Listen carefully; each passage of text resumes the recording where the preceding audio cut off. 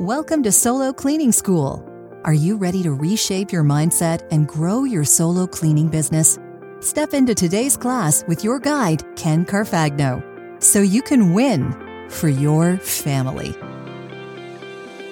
Welcome back to the Solo Cleaning School podcast. This episode is a very important one. Basic safety for solos. I was asked this recently by a new friend, Cheyenne Jones, who's a operations manager for a cleaning company out of Gainesville, Florida. She told me that she was switching from two-man or two-lady teams to solo teams. And what that means is it's not really a team, it's one person cleaning like we do as solo cleaners, although they're operating as a large-scaled company. So maybe there's 10 employees, that means there's 10 solo cleaners in one company. And Cheyenne asked me a great question. She said this: our company hires mostly college-age females. What is a good strategy to use to keep these young ladies safe in homes? They're used to working in teams of two, and now if I send them alone into a house, how do we protect them? It was such an awesome question, and it's one that I have not ever addressed on this podcast.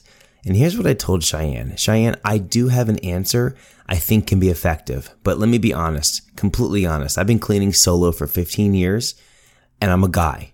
It doesn't cross my mind very often about safety, so I overlook it. I take it for granted. Here is what I'm going to do. I'm going to pose this question to a community that I run of solo cleaners, most of which are female, and I'm going to get some great answers, and I'll let you know. So Cheyenne, this is the answer to your question, and I believe this podcast can help a lot of solo cleaning owners as they work through this very difficult question. And this is also a great podcast for you husbands to listen to if your wife is about to go start a solo cleaning business and you know she will be in other people's homes and you're concerned about single guys being there or other husbands.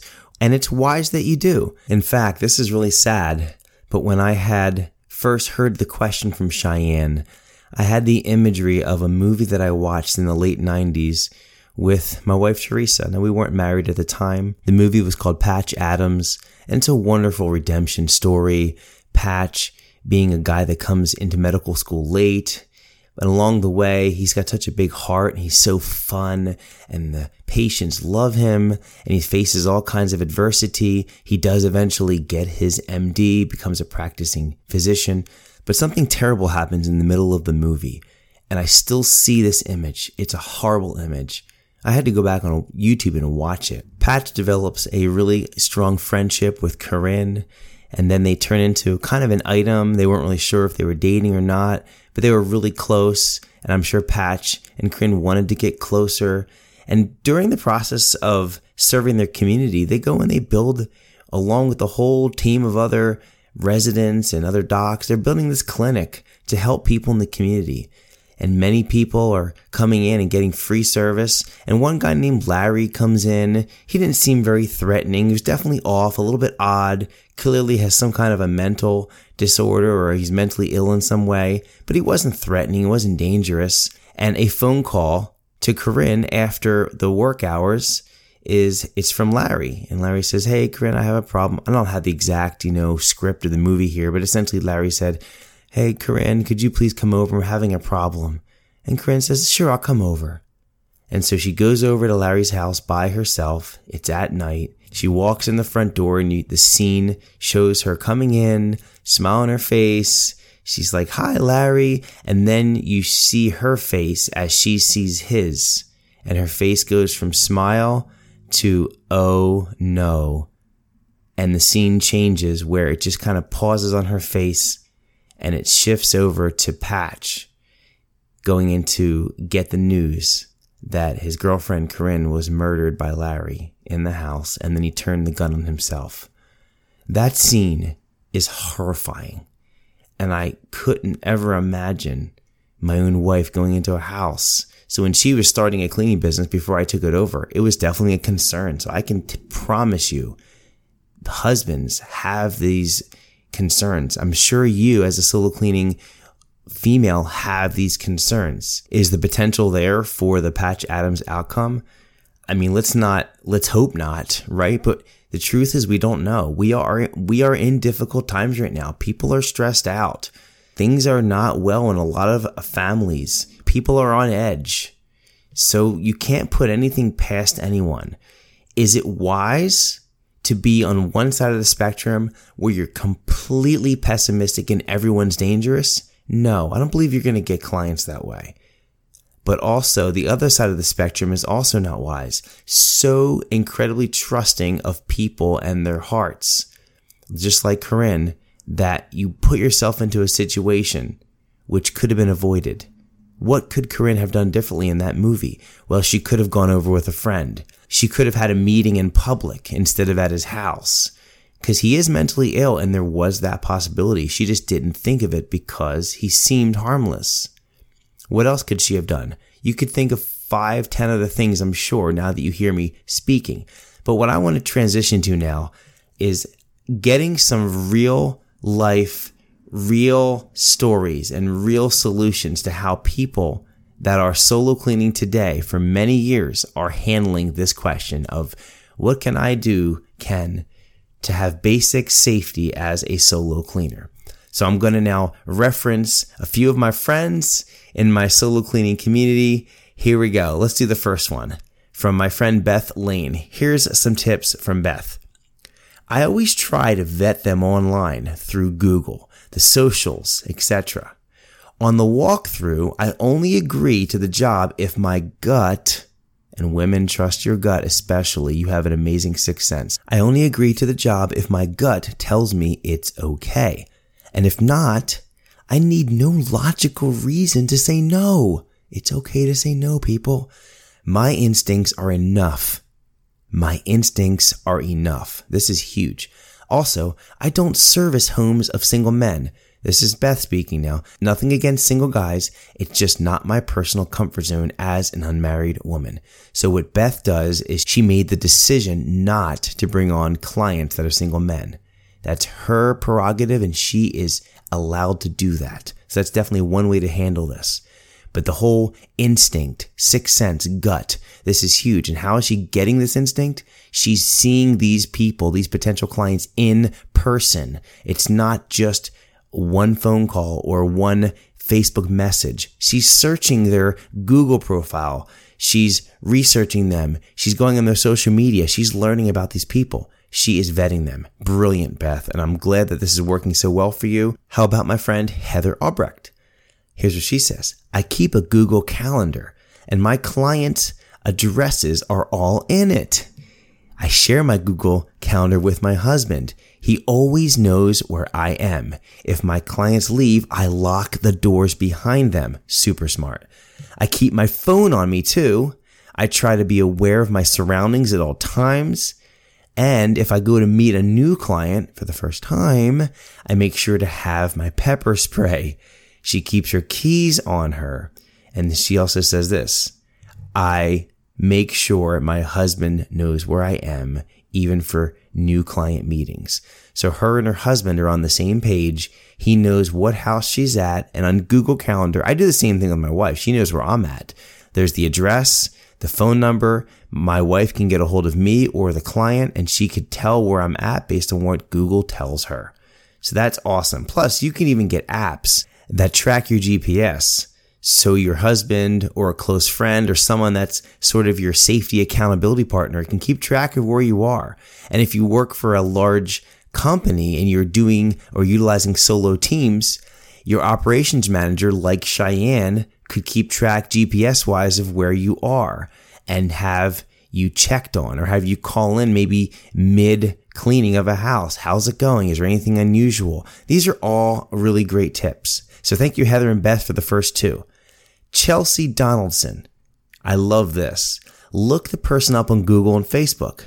I always feel better if we have mutual Facebook friends. Once, a Bachelor client had a news story done about him rescuing a dog that was hit by a car. Generally, single male clients are the ones I'm most nervous about. But that news story made me feel much better. So there we go. She looked him up on Google, and that story made her feel better and more trust. 2 years later, she says, I still clean for him bi-weekly. Great guy. She goes on to say, carry pepper spray the first time and always let them lead when showing the home. Example, don't let them walk behind me. That's a great idea. She does a walkthrough before each cleaning, and this is to see which areas need most attention, obviously, in getting the details for the estimate and the pricing, but also to make sure nothing is out of the ordinary or potentially dangerous. Lock the door when I'm alone in the house. My husband always knows where I am, and this one's really good. Chelsea goes out of her way to say hello to any of the neighbors or delivery service people that she may see before going into the house. It just adds extra people that know who she is and where she's at. And I'm going to add something here to Chelsea's comments. If you have mutual friends on Facebook with this potential new client, like Chelsea did with this single bachelor, here's what I recommend. Check with your mutual friends. Send them a message, call them, see if they have any feedback on this potential client. Sure, there might be a story of a rescued dog, or you may see some great posts, but remember, Facebook isn't always truthful about people. If there are mutual friends, definitely give them a call and say, hey, John Jones is a mutual friend of ours, and he's considering hiring me as a cleaning service. Can you tell me about John? Is he a close friend of yours? Is he someone trustworthy? Look, this is something very wise to do, and I'm going to dig into this more in a minute.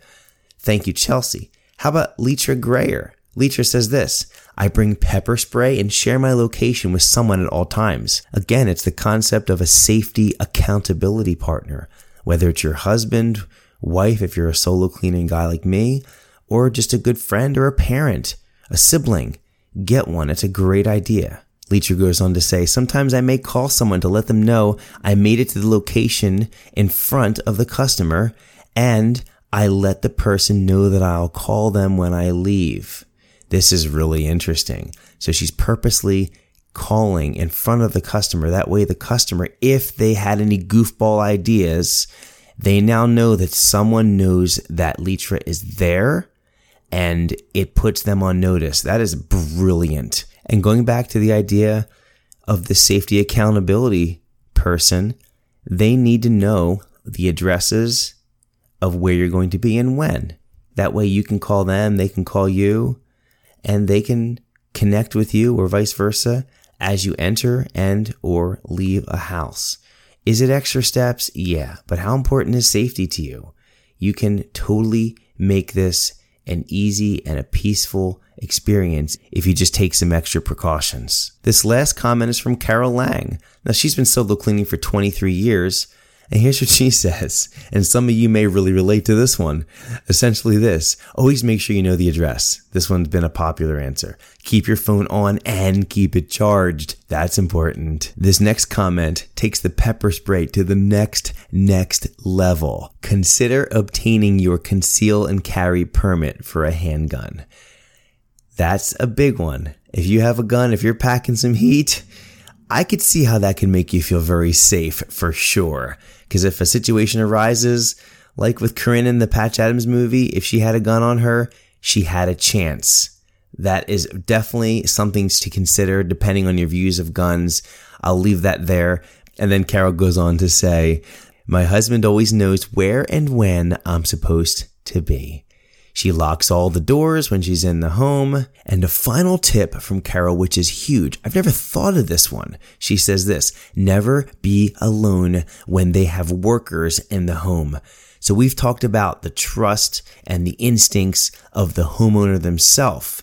And that may extend to the kids. Like, what if the homeowner has a 21-year-old son living in the basement, and that 21-year-old son is there alone? That may be uncomfortable. That may be something you talk about the customer with. You say, well, I will clean, but not with your son home alone. That's okay. They will respect your desire to be safe. And this goes both directions too. I am a solo cleaning guy.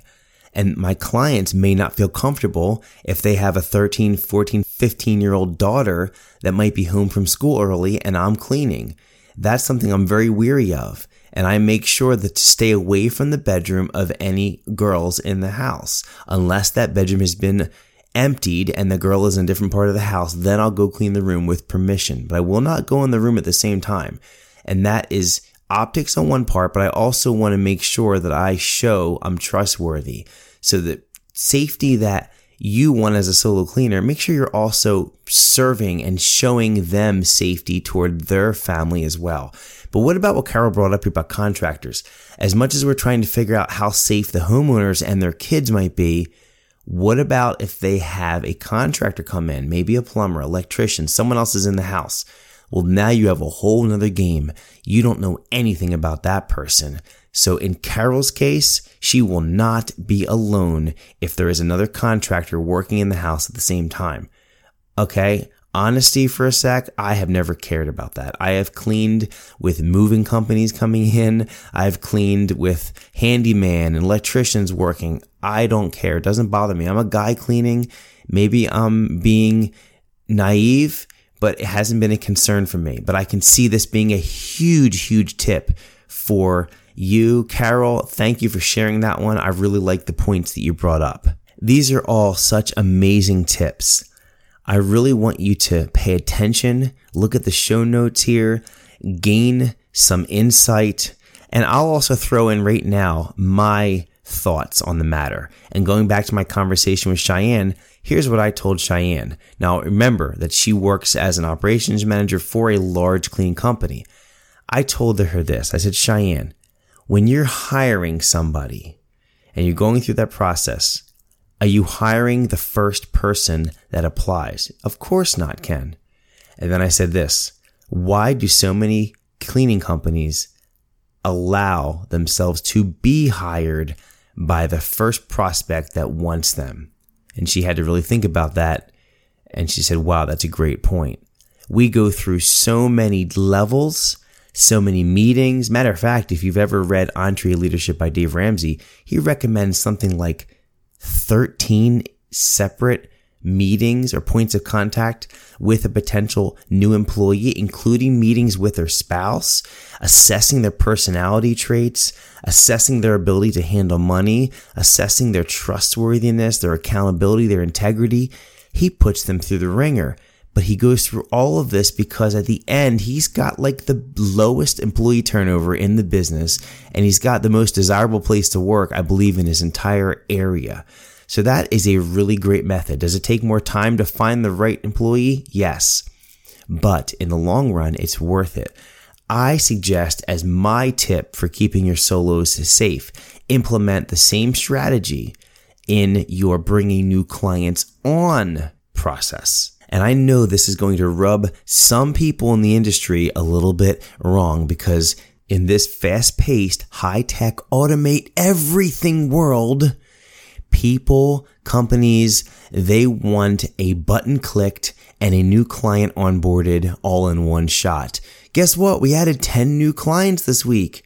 That is awesome.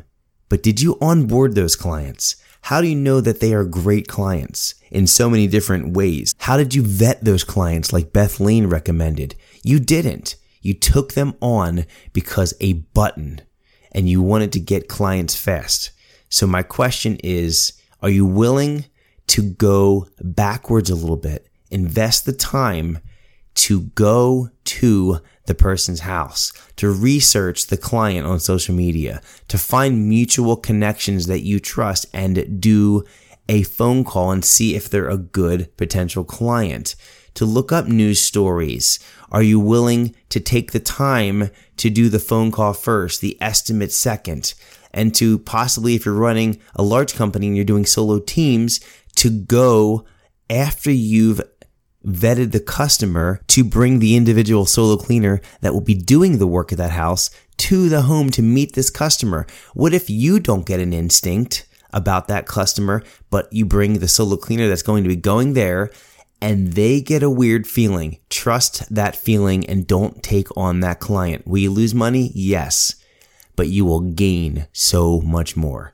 Basic safety for solos is about having a long-term safe business where you can protect yourself and build a company that will endure. And you'll never have to face the worry and the day-to-day stress of what could happen if I go there. So take some of these lessons from some of these wonderful solo cleaners and implement them into your business model. They will take some time, especially if you're vetting customers like Beth or myself. They take time, but it might be the best time you've ever invested in your business. Thank you, Cheyenne, for asking me the question. And I encourage you all, take this episode very seriously. Implement basic safety strategies for your solo business, or if you're running solo teams in a larger company, for your solos that trust you to give them a safe place to work. Have an awesome day. Thank you for listening to Solo Cleaning School. Class is dismissed.